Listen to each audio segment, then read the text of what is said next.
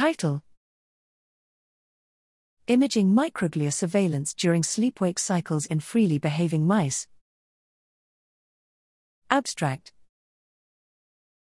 Microglia surveillance manifests itself as dynamic changes in cell morphology and functional remodeling in response to fluctuations in the neural environment. Whether and how microglia surveillance is coupled to brain state switches during natural sleep-wake cycles, as well as under sleep deprivation, remain unclear. To address this question, we used miniature two-photon microscopy, MTPM, to acquire time-lapse high-resolution microglia images of the somatosensory cortex, along with EEG/EMG recordings and behavioral video, in freely behaving mice. We uncovered fast and robust brain state-dependent changes in microglia surveillance, occurring in parallel with sleep dynamics and early-onset phagocytic microglial contraction during sleep deprivation stress.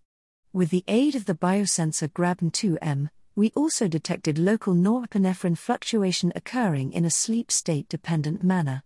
We showed that the locus coeruleus norepinephrine system, which is crucial to sleep homeostasis, is required for both sleep state-dependent and stress-induced microglial responses and involves beta-2 adrenergic receptor signaling.